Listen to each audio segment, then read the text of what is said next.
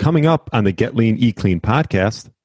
A lot of the people that I work with or that, watch our stuff have already been through the ringer with all these different restrictive diets. Probably started cutting calories. Maybe they did like a plant-based thing. Maybe they did fasting. Maybe they did low carb.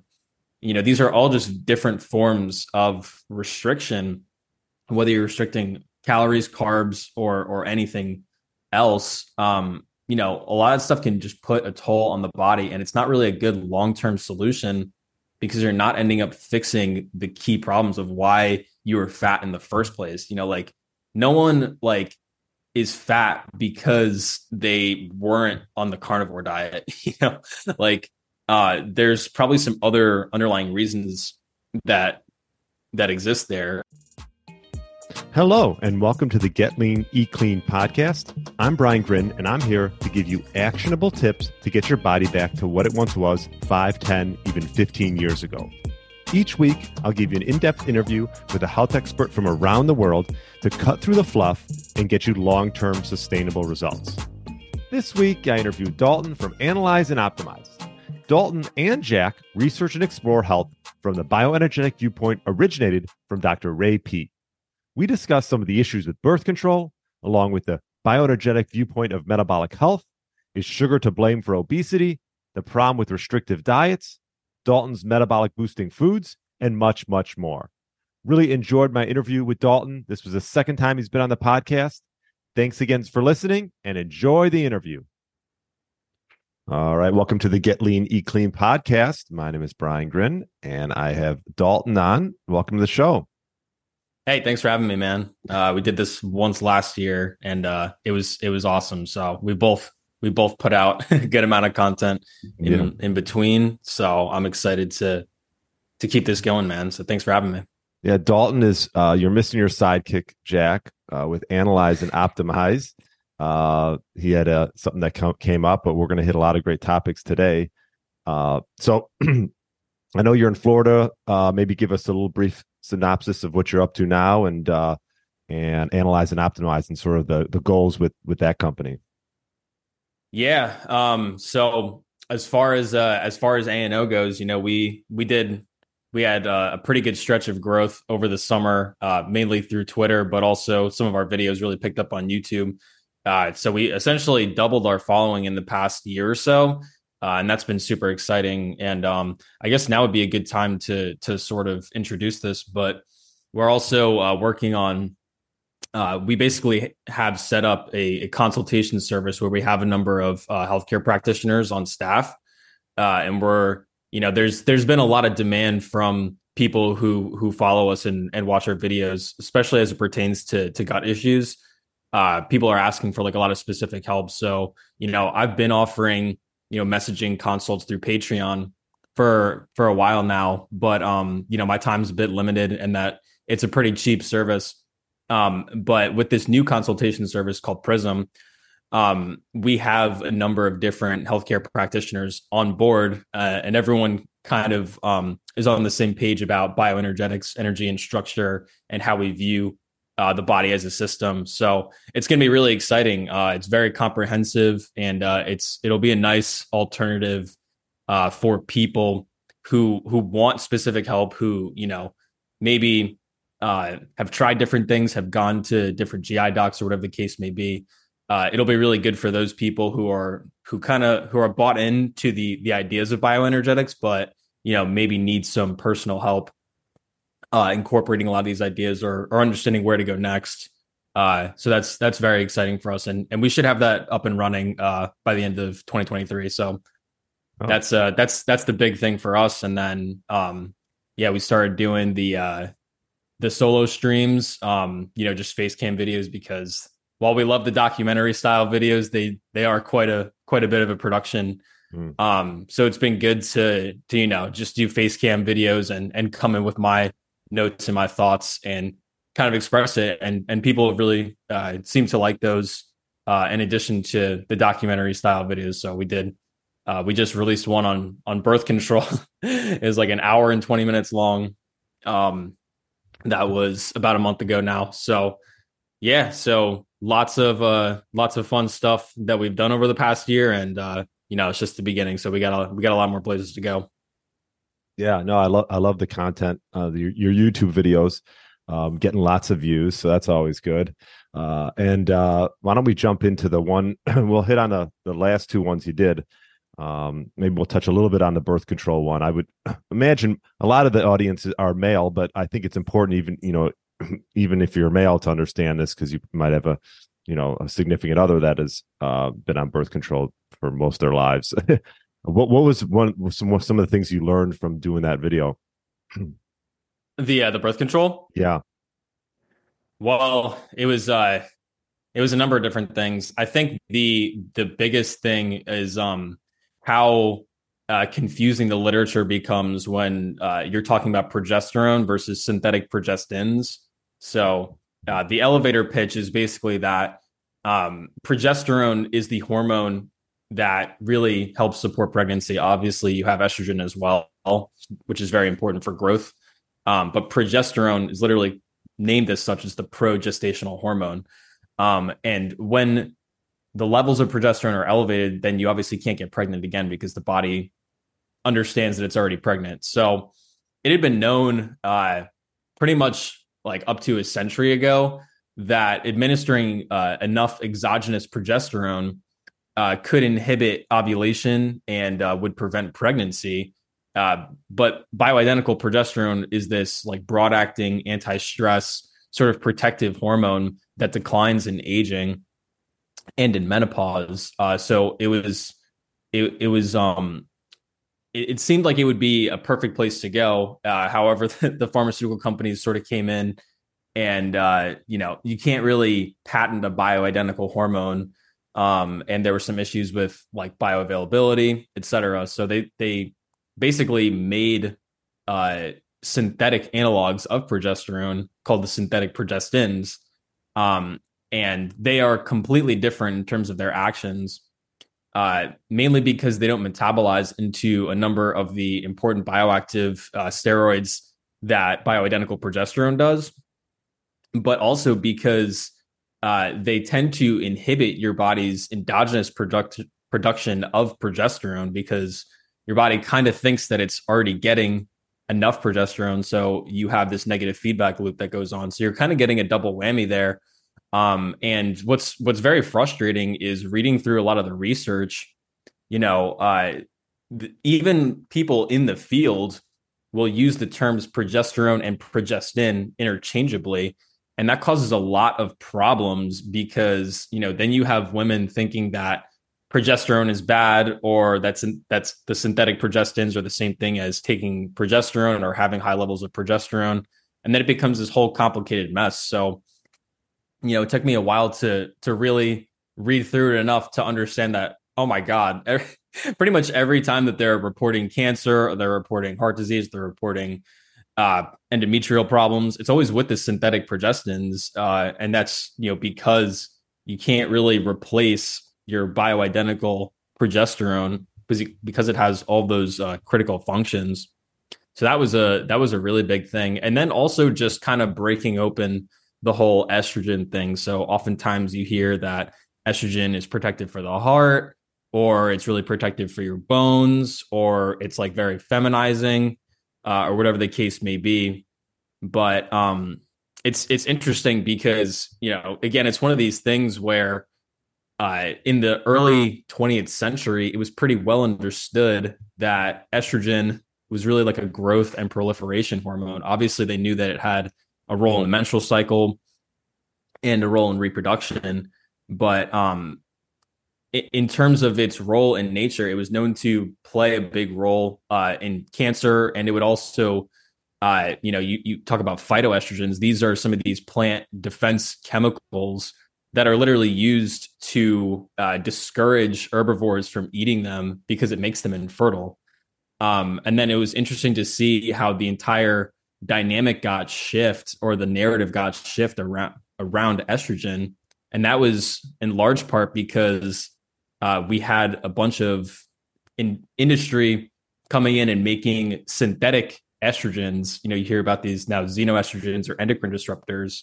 And because they were sort of introduced at the same time that they were developing birth control, um, essentially what happened was that they started to, um, paint estrogen in a more positive light.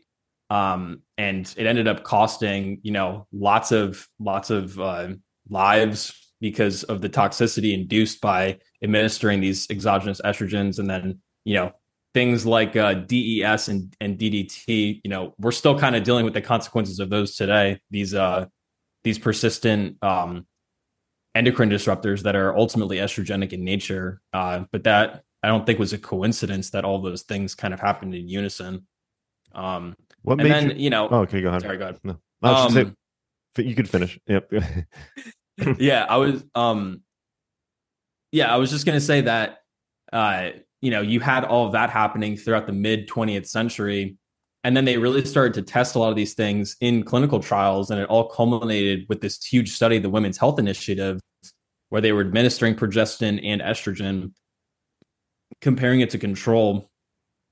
And they literally had to cut the study short in a lot of these cases because it was like very obvious that whether you were taking only estrogen or estrogen plus progestin, you were having increases in stroke, heart attack, breast cancer, even cognitive decline, things like dementia. So it's pretty astonishing that a lot of these, narratives still exist about these things when, you were never really going to get better evidence than that, that, these things are not good. These things are harmful. It was tested thousands of women, multiple years, and they had to end the trials early because of the harms that were happening.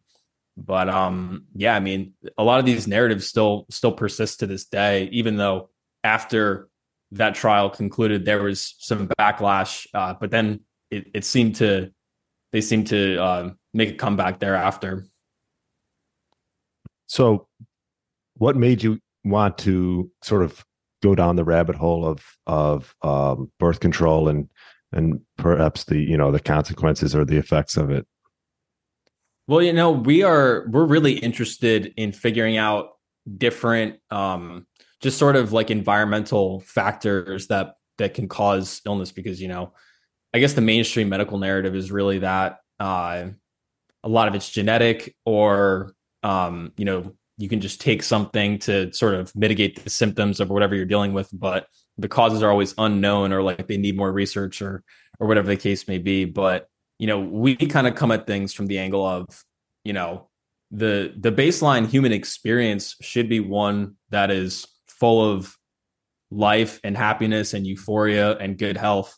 And if you're not at that level, then something in the environment is causing that.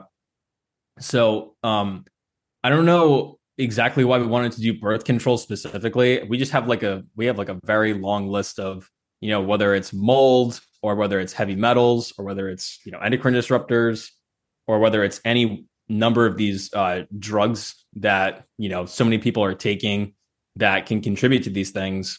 We're trying to look at it from all angles and sort of decipher, what is contributing to these things. But I think birth control is a big one because it is so like normalized in the sense that, if you're around my age and you went to college recently, like it would probably be hard to find a girl who is not on birth control. And then, it's really unfortunate because it gets very normalized. And then, you obviously have like hookup culture and all this stuff going on. But the girls like really do suffer a lot of these consequences, and it doesn't get talked about. And they don't even realize that it might be a result of that, because, a lot of the girls that I've spoken with about this, like they don't really get a good rundown from their doctor about what the actual consequences are. Like what are the potential risks? What has this been linked to in the past? How does this work? Mm-hmm. And yeah, and I think it because it's so widely used, and it's not really talked about in that sense, like people talk about the diet, like what's the best diet, that kind of thing. But for something like that, that's really interesting to me, something that is like pretty ubiquitous in the environment. that people don't even really think about, but it could in fact be contributing to a lot of these conditions. Yeah, and I'll put a link in the show notes if people really want to dive into that video that you did. It's like about an hour long. Um, you also recently did one titled "The New Paradigm of Weight Loss," and a lot of different topics you went into regarding sort of your thoughts around what would be solutions for weight loss and things that maybe might not work for a lot of people. Was there certain things, I mean, we can hit on a lot of them, but were there certain things that, sort of, I don't know, maybe that drew to you to do this video? I know you're part of the pro-metabolic viewpoint, which I've had Jay Feldman on and Georgie Dinkoff and Danny Roddy. So I've had quite a bit of the pro-metabolic, and I know there's a rhetoric out there about, cutting calories and just lifting weight, or cutting calories and exercise should do the job, and doesn't necessarily, explain the entire picture. Yeah, absolutely. So I think that there were a number of reasons. I think it was probably because, I'd been talking about eating sugar and eating saturated fat and like not restricting your calories, and, even eating more is a good way to raise your metabolism. And that everyone, the the pushback that I often hear is, oh, well, yeah, I mean, maybe it make me feel good, but I'm just going to get fat. Like, or everyone who does the bioenergetic thing, they're all fat, which is an interesting critique. Because Yeah, because I don't think Ray was overweight. Danny was not overweight. Jay's not overweight. I'm not overweight. Jackson, like, you can just go down the line.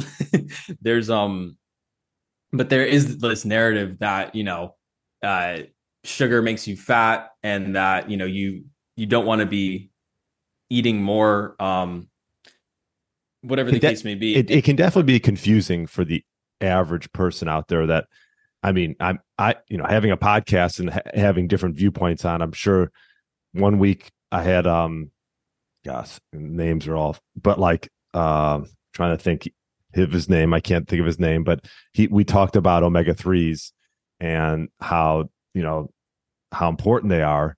And then another week, we got, Jay saying not a big fan of omega-3s. So there's definitely can be a confusing rhetoric out there.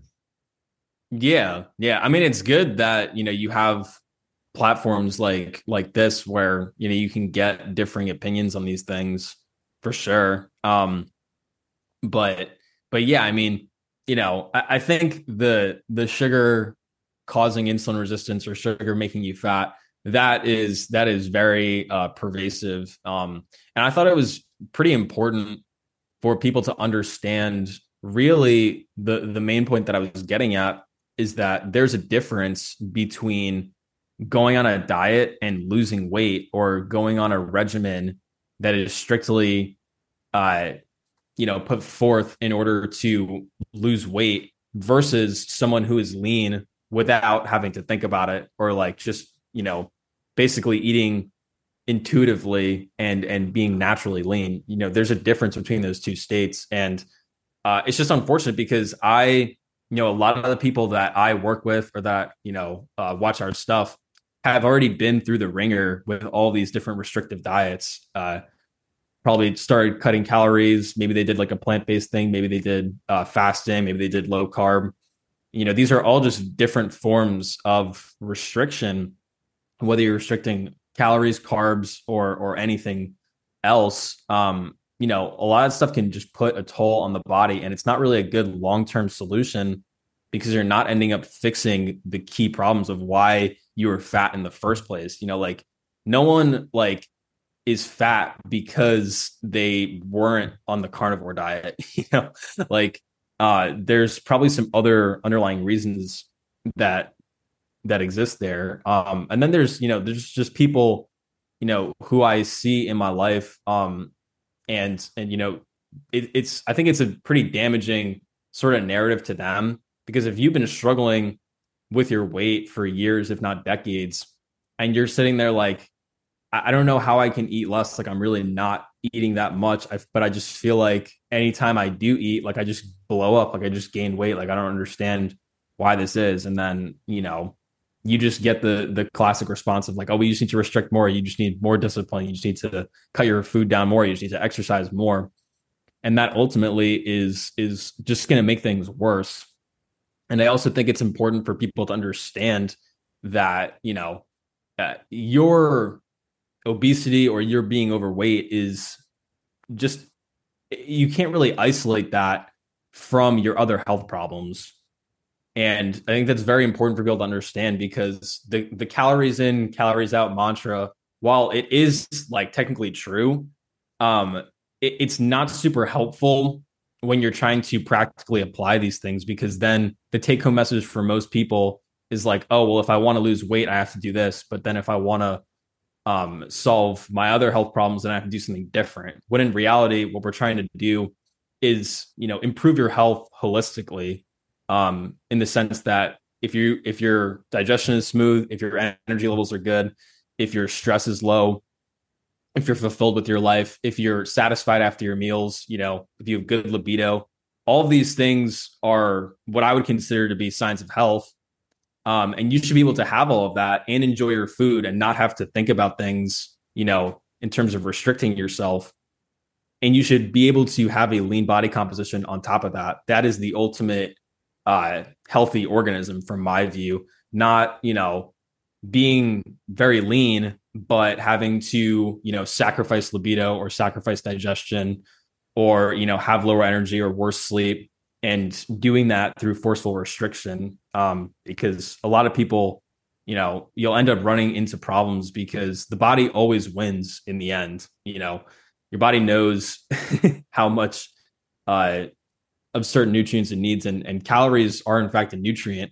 And that seems to be forgotten as well. But there's a reason why in the long run, the vast majority, I think it's like 95 plus% of people that try different diets like fail within 5 years. And that's because it really is a short-term strategy, going on like a cutting diet or whatever, to lose fat. It's not really like solving your long-term issue of why does your body have the propensity to put on more fat. Where would you say a good place for someone to start? Because I think a lot of times people do start with the sort of restrictive mindset, right? Like, okay, I need to cut this out or I need to cut that out. Obviously exercise has its benefits, but we all know that losing weight, exercise is such a small piece of that, I would say, right? Like you want to obviously have if you talk about good metabolism, building muscle, obviously is, I think, important, it's like a glucose sink. But, that's a sort of one piece of the puzzle. But a lot of times people start with sort of this restrictive mindset. And I've done it myself. I mean, I've been through fasting, and to this day, I still do. I wouldn't say I fast as much. I probably eaten more since I've talked with all you guys. And the interesting thing is when I started to eat more, initially I put on weight, but then that came back to my initial, my baseline. So I've actually, just to say, I've added 700 calories, but, let's say I was at 175 and then I might have gone to 180, but now I'm back to about 173, 174 with eating that additional amount, which is a good thing. So I know that doesn't happen with everyone. That's just my case. But where would you say a good place for someone to start if they're thinking, well, okay, I don't need to cut out sugar. I don't need to cut necessarily how much I'm eating throughout the day. Where should they start? Well, I think you'd be surprised, your experience of saying, okay, I'm not going to try to restrict, or I'm going to try to eat more based on my cravings, and then gaining some weight in the short term and then losing it thereafter once the body adjusts. That's actually pretty common. So in my case, I basically had been chronically dieting, fasting and whatnot for 2 or 3 years. So then when I started, incorporating more sugars and things into my diet, I gained way more than you did. Actually, I gained like 20 or 30 pounds. But the thing is, yeah. Okay. So, and you're not like the biggest guy. I mean, you're not, so that's a decent amount percentage wise. Yeah. I mean, it was substantial. But the thing is that, first of all, I've lost, the vast majority of that. I'm still like a little bit over where I started from, but I honestly think it's a good thing because I was probably too lean. Yeah. But yeah, I think that is a good place to start in the sense that as much as we talk about health problems that are caused by, having too much weight or being insulin resistant and things, there's an equal amount of risk in the opposite, which is, forcefully restricting yourself and being chronically sort of underfed. There's a host of health problems that are associated with that as well. So it's actually pretty common for people to start putting on weight. And then, as we continue to improve other aspects of their health, then over time, you might need to eat less, or you might, your metabolic rate will probably compensate for the amount that you're eating. So, in my case, I was very lean and I started to gain weight when I was eating, more sugars and just not restricting myself generally, not skipping meals and things. I did start to gain weight, but my stress was noticeably lower. I was able to sleep better. My sexual function started to get better. My digestion started to improve. My mood was better. I wasn't like as irritable and things.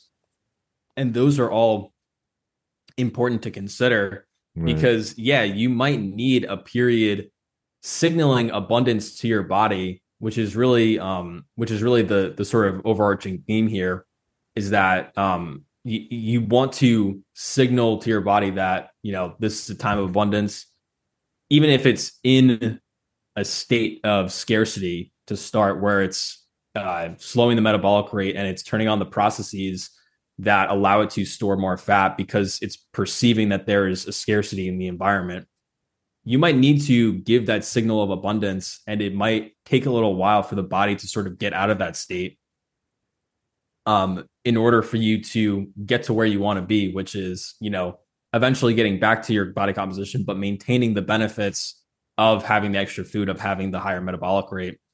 So that is typically what I tell people. I have people that come to me and say, this is what I'm doing, this is what I'm eating.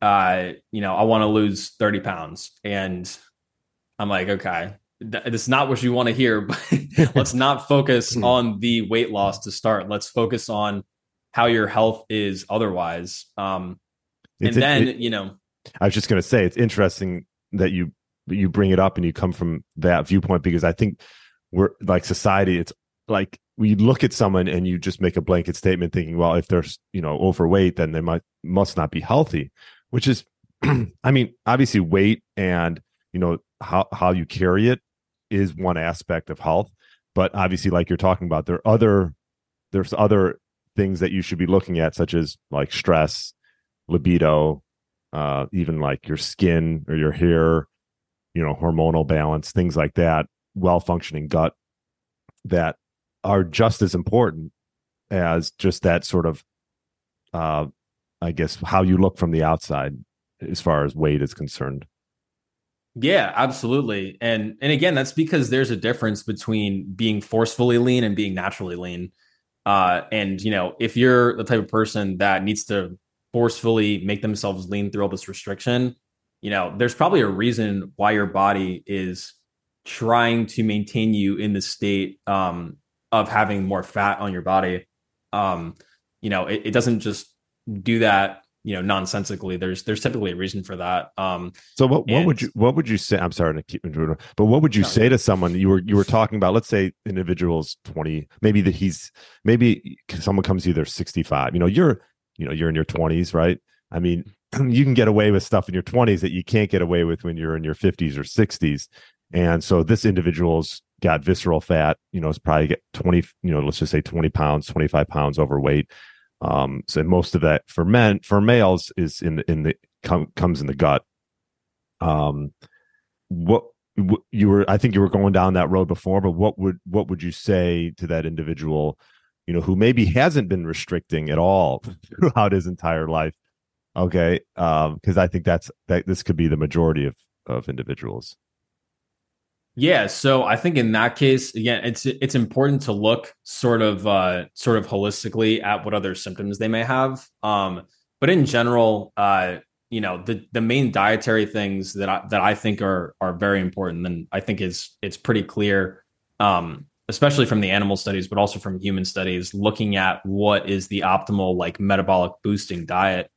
It would be something that's pretty moderate in protein, low to moderate in fat, with the vast majority of that being saturated if possible, or at least not polyunsaturated. Trying to restrict that as much as possible, while having the higher amount. Basically, you want the fat to be more saturated than anything, and then the rest, like the vast majority of the actual energy, should be coming from simple sugars. And there's a number of reasons for that, but I think particularly sugar, as in sucrose, as in glucose plus fructose, seems to be the best in terms of bolstering the overall metabolic rate. So if you have visceral fat, there seems to be a number of different factors there, but you can definitely get there by overdoing the polyunsaturated fat. And then for things like liver fat accumulation, you might often hear that sugar causes fatty liver, or like it's more lipogenic. But some of the main controllers of that are hormonal. So if you have chronically elevated cortisol, that'll actually increase your propensity to convert sugar into fat rather than oxidizing it. And it's the same thing with chronic inflammation. So one of the key characteristics in non-alcoholic fatty liver disease is that they have systemic inflammation. And these people have a greater propensity to turn sugar into fat because of that elevated inflammation. Whereas a healthy individual, they would need to consume massive quantities of sugar to end up converting it into fat. So those are some key things to look at. And a lot of that inflammation is, of course, driven by the polyunsaturated fats. So those would be the big dietary things. I think, looking at different symptoms, gut, I keep bringing up gut and digestion because it's very important, mainly as a chronic source of inflammation systemically, but also as a chronic source of elevated serotonin, and serotonin being this sort of ubiquitously elevated controller of metabolism, not only in the brain, but really systemically. And in fact, I think Big Pharma is trying to develop some inhibitors of serotonin synthesis peripherally as treatment for obesity and diabetes and thing. And that's because serotonin represents this big break on the metabolism if it's elevated in excess. So most of the vast majority of your serotonin is produced in the gut, and that's in response to irritation, inflammation, and excess bacteria load in the gut. So, a lot of these things can be difficult to even get a hold of until you get the GI function normalized. And that's one of the reasons why I'm really not a fan of these new semaglutide and things like that. So I think it's Ozempic and I forgot the Wegovy, the other names weight for loss. them, but yeah. So these drugs, they do work for weight loss in the short run, but they do that by suppressing your appetite, and they ultimately elevate the amount of serotonin that's in your gut. So the GI side effects of these drugs are like off the charts. I think there was one study that showed that basically almost 50% of people that took it developed either diarrhea or chronic just abdominal pain or nausea or something to go with it. And that's just like, I think that's a good sort of microcosm of how we are looking at this situation, that like, oh, well, if I lose weight, it's okay to completely nuke my gut function in the process. That's like considered a net win for your health. But in my opinion, nothing could be further from the truth. So tangent aside on that, that would be a big place to start. And then, getting some blood work can definitely be helpful. So for someone, who's older and may have, put on some weight over the years, especially if you're a male, looking at the androgen status is very important. So looking at testosterone, free testosterone, sex hormone binding globulin, Prolactin is a really good marker of not only excess serotonin but also excess estrogen, and then also looking into DHT as well. Some people could benefit from replacing those hormones.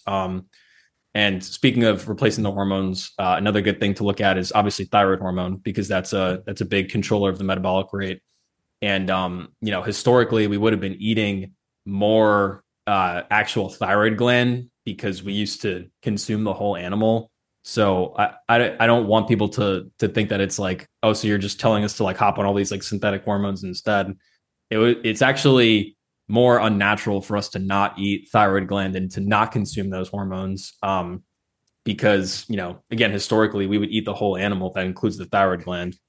So those are some big places to start. I normally always start in the gut because it seems like nowadays everybody has something going on there. And that is typically a huge break on the metabolism, and it just makes everything so much harder to deal with from there. But I think, if that is pretty much in check, let's say the gut function is pretty good. I think thyroid, androgens, and estrogen are another good place to start, in addition to the dietary stuff.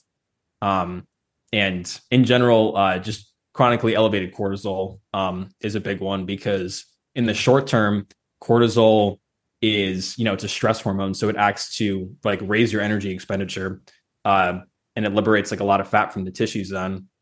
But in the long run, cortisol actually sort of does the opposite, and it kind of increases your propensity to store more fat, because it turns on specific enzymes that are involved in the fat making and fat storing process. Again, in the long run. So those are some good places to start. And then just in general nutrition, making sure to get, especially the B vitamins. A lot of people that I work with, benefit a lot from like a B complex. And that's because these vitamins are all so critical to the proper oxidation of glucose, which seems to be the thing that is ubiquitously impaired in obesity and in insulin resistance. So making sure that you're covered on the B vitamins is really critical to ensure that you can properly metabolize the glucose. And once you can do that, everything else kind of falls into place. But yeah, I think those would be the big places to start. Obviously, it's not going to work for everyone because everyone's in a different situation. Right. But there's always things to look for. I don't think it's ever the case where someone is just like screwed. There's always something in the environment that you can analyze and look at and manipulate to your advantage. Yeah, I mean, I think in an ideal world, if you could somehow, maximize your energy, like, you talk about the pro-metabolic state is more than just about weight loss, right? It's about, maximizing your mitochondrial energy and your vitality and, ways to do this. It's like to some people who just, if you look at the mainstream rhetoric, it's like the opposite of what you've been told, right? You talk about sugar, right? Sugar's been linked to so many things, just, disease in general. And then when you hear your viewpoint, you can understand why there's pushback from people who have been hearing with the same thing. It's like the same thing like with saturated fats, right? They've been demonized for years. I'm sure you've done videos on that before. Yeah. And it's funny because there's always some truth to it. So, sure. We were, I was just talking about how, if you do have elevated cortisol and you do have chronic inflammation, then eating the sugar can, be more readily converted into fat. So if you're testing people that are already unhealthy and you give them sugar and then you see an increase in visceral fat or liver fat, it's not exactly surprising. But then, is the blame to be put on the sugar itself when it's doing, other things that are helpful? I don't particularly think so. And then another interesting sort of comment on that is that, a lot of the animal studies that are done, talking about fructose are actually done with isolated fructose, and not, fructose that you get like in fruit, which has, obviously a lot of other components from the fruit, but it also has glucose, or even table sugar, which is just glucose and fructose together. And isolated fructose tends to behave a lot differently than if it's co-administered with glucose or it's in the sucrose form. So, for example, it's very poorly absorbed when it's in the isolated form, and then that can cause a bunch of gut problems because it ends up fermenting, causing gas and diarrhea and things and bacterial overgrowths. And then, of course, that is going to result in systemic inflammation and all these problems that we've been talking about. So yeah, I mean, I've heard a number of these arguments, and there's always like a bit of truth. Like none of them, well, some of them are like just completely made up, but Right. there's always at least a reason why the narrative exists. But that's why I find it very fascinating, is because once you actually start to pick these things apart, you can end up with a much different picture of what's going on. Yeah, and there's a ton. You talk about like studies done, but like these are epidemiology studies, where it's associations in groups of people, and they try to infer a cause. So, excuse me, instead of like, I'm sure there are some, but like most of the studies that are demonizing sugar are based on like observational sort of cohorts. And so I think with the studies, you got to sort of take it with a grain of salt and make sure that it's like you said, some of these studies are just showing like just fructose, but like if you have a piece of fruit like an orange, that's glucose and fructose. That's like almost 50-50. Yeah. And then the other thing is, I like to, are you into sports at all? Sure. So I like to liken this like reading studies and, experiencing real life. I like to liken that to like reading stats in sports and then like actually watching the game. So, like if you're only reading the stats or like you're only reading the studies and you're kind of just trying to base everything off of that, you're only going to get a part of the picture. You still need to go out and actually try these things and, see what other people are doing and see how it all fits together, because it should all make sense in the end. And it's the same thing like in sports, how you can't just look at the stat sheet. You need to actually watch the game. Ideally play the game and get a better understanding of, oh, that's why that stat is this way. That makes more sense. But yeah, I try not to be like dismissive per se of any of that type of evidence. Epidemiology is not something that like I personally use because of the reasons that you sort of pointed out. I mean, I think it can have use. But when someone comes to me and they tell me I did this and this happened, I don't just look at that and say like, oh, well, it's just an anecdote, so it doesn't matter. Like, no, it happened, and I think it's important to consider, because at the end of the day, like if you're trying to affect individual people, you should try to, understand how everything works and not try to dismiss anecdote or whatever the case may be, or only focus on studies, like you said. So, yeah, I mean, you touched on a lot of great things. So gut health, obviously really important.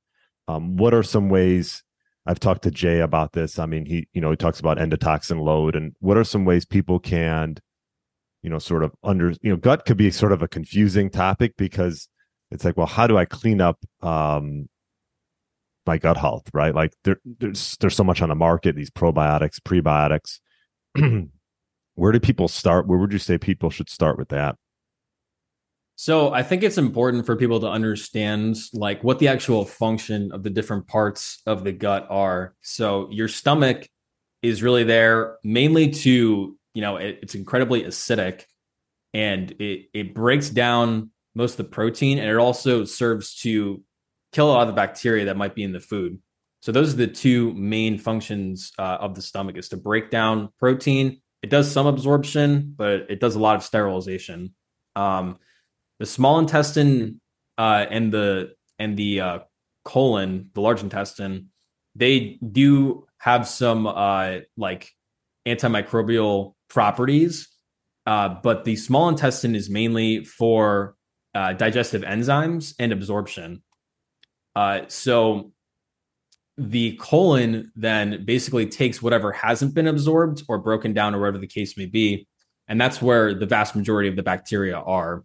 And anything that is not absorbed in the upper part of the GI tract reaches the colon, and it either gets excreted in whole or more likely it gets fermented by the bacteria that are there. So in terms of the way that I look at these things is, based on my experience and people that I've worked with and, obviously literature as well, the primary driver of a lot of these chronic digestive issues is excess serotonin in the gut. And that excess serotonin is mainly driven by excess bacteria and mechanical irritation. So, indigestible either fibers or just different components of the food that aren't getting absorbed up higher. So I think that a good way of looking at it is that, you really want to try to optimize what is going on in the upper GI tract so that you're breaking down and absorbing as much of the food as possible, because you really want to leave as little as possible to be fermented in the colon. Stuff is always going to reach there. You're never going to have like a completely sterile gut or colon, and you honestly wouldn't want that anyway. But in terms of, practically, I think most people are dealing with bacterial overgrowths, or they could be dealing with fungal overgrowths or whatever the case may be. But in terms of making the upper GI tract more robust, increasing the amount of stomach acid can be huge. Things like thiamine or vitamin B1 can be very critical for that, because increasing the amount of carbon dioxide serves as a precursor to stomach acid in a weird mechanism. But that's really critical. And then as far as the small intestine is concerned, it's funny, actually eating sugar does increase the amount of absorption that goes on in the small intestine.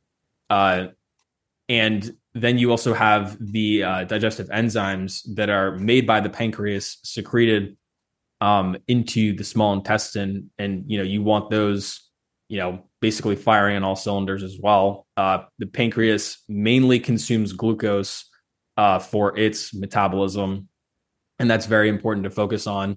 Another interesting thing there is that, again, a lot of the B vitamins can increase the amount of digestive enzymes that you're producing in the pancreas, again, because they're so important for glucose metabolism, and the pancreas needs that energy in order to secrete the enzymes, or make the enzymes rather.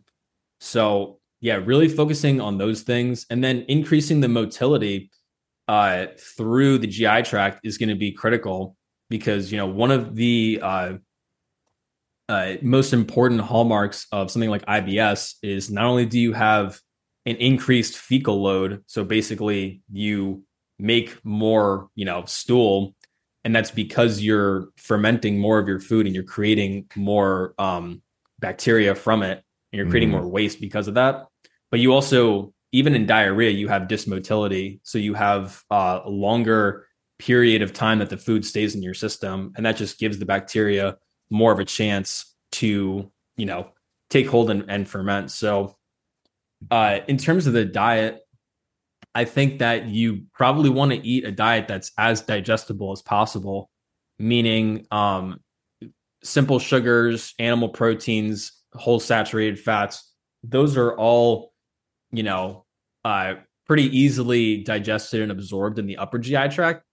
Whereas things like intact starches and fiber, and some of these other undercooked plant foods can have a number of components. I mentioned the fiber that can be fermented or not absorbed in the upper GI tract, and then that ultimately can just irritate the colon, produce more serotonin and more bacteria, and then the problem continues. So I think that is a really good start. A lot of people can benefit from direct antimicrobials, whether that's something like mastic gum or something like I'm blanking. Oh, like fat soluble vitamins.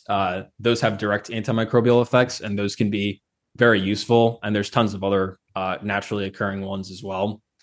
Some people might.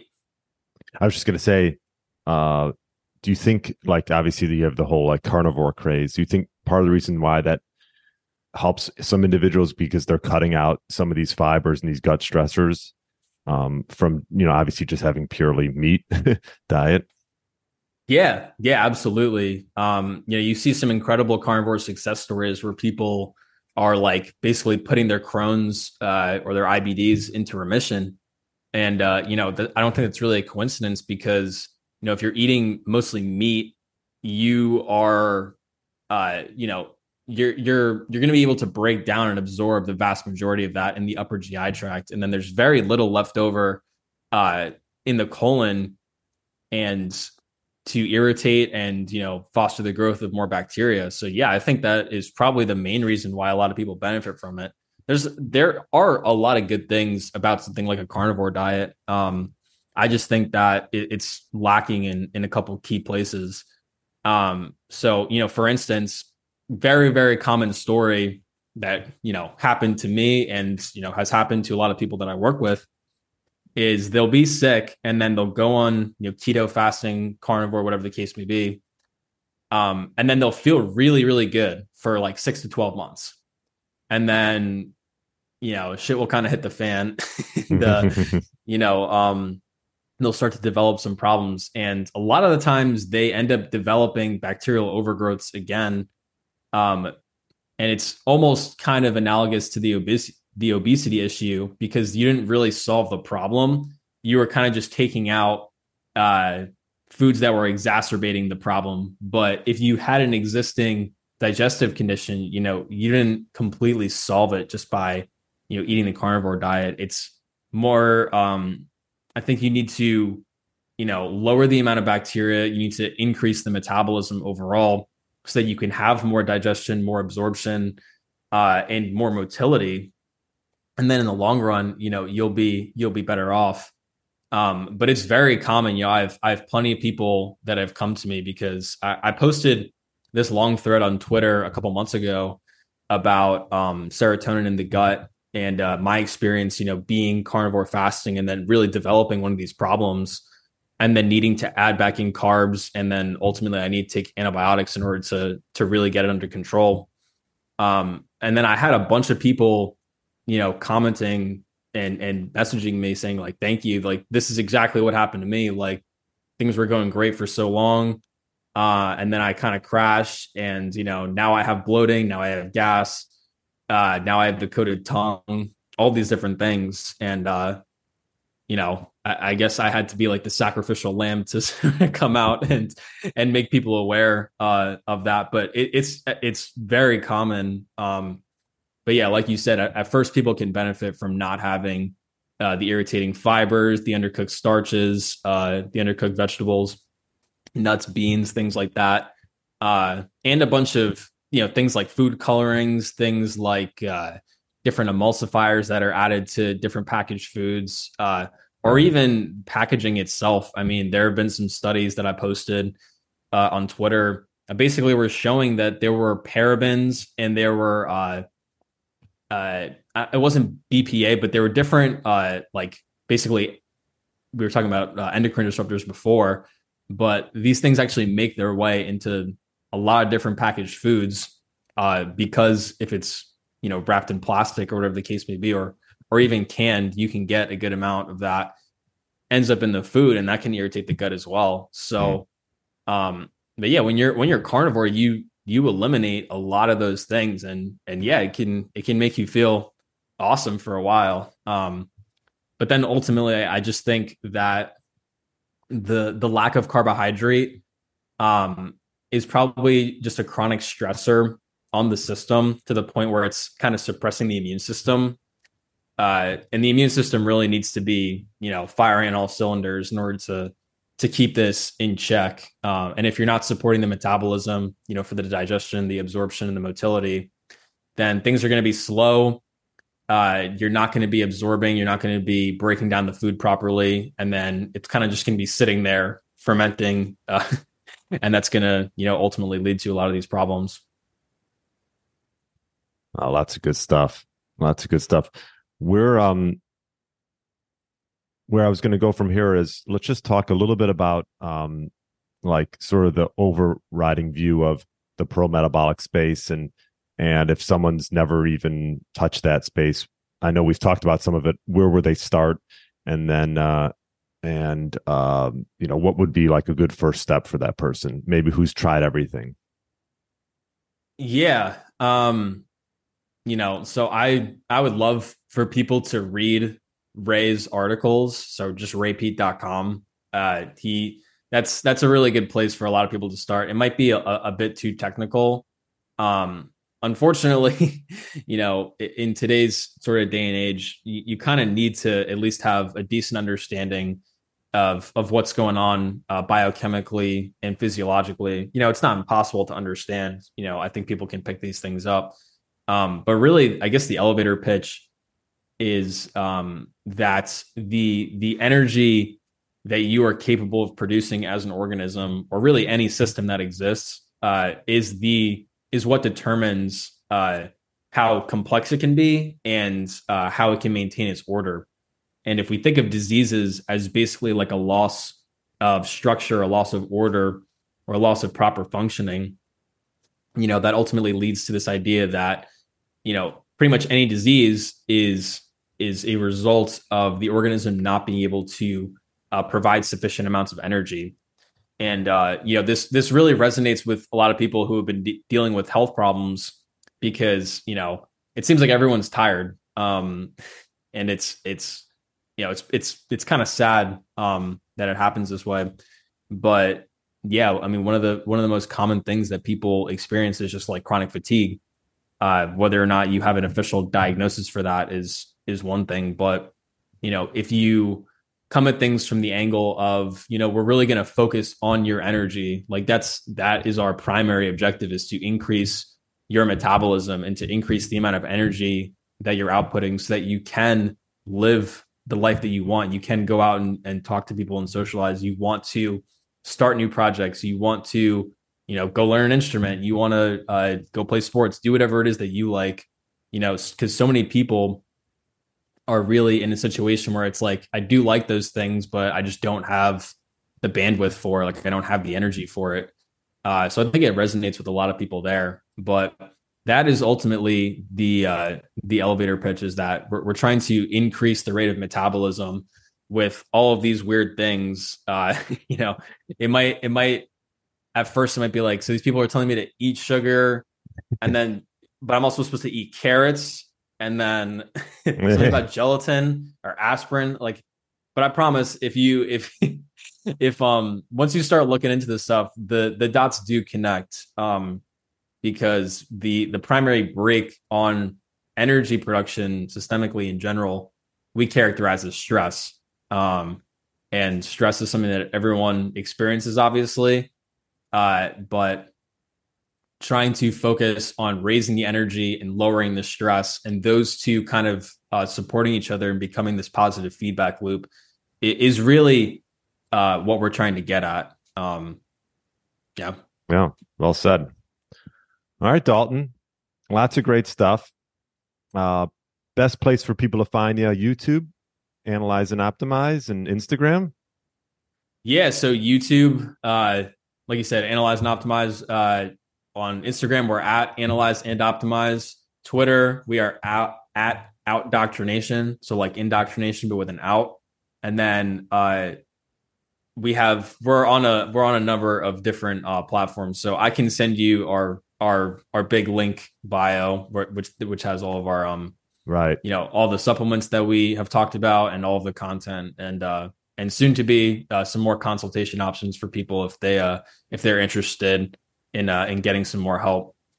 But yeah, it's a lot of fun. Thanks for having me. Yeah, thanks for coming on, second time. So tell Jack we said hi. And we'll do. Yeah, I will leave all that information in the show notes so people can check you out and learn more about what you guys are up to. So thanks so much. All right, sounds good. Thank you, man. Thanks for listening to the Get Lean, Eat Clean podcast. I understand there are millions of other podcasts out there, and you've chosen to listen to mine, and I appreciate that. Check out the show notes at briangrin.com for everything that was mentioned in this episode. Feel free to subscribe to the podcast and share it with a friend or family member that's looking to get their body back to what it once was. Thanks again and have a great day.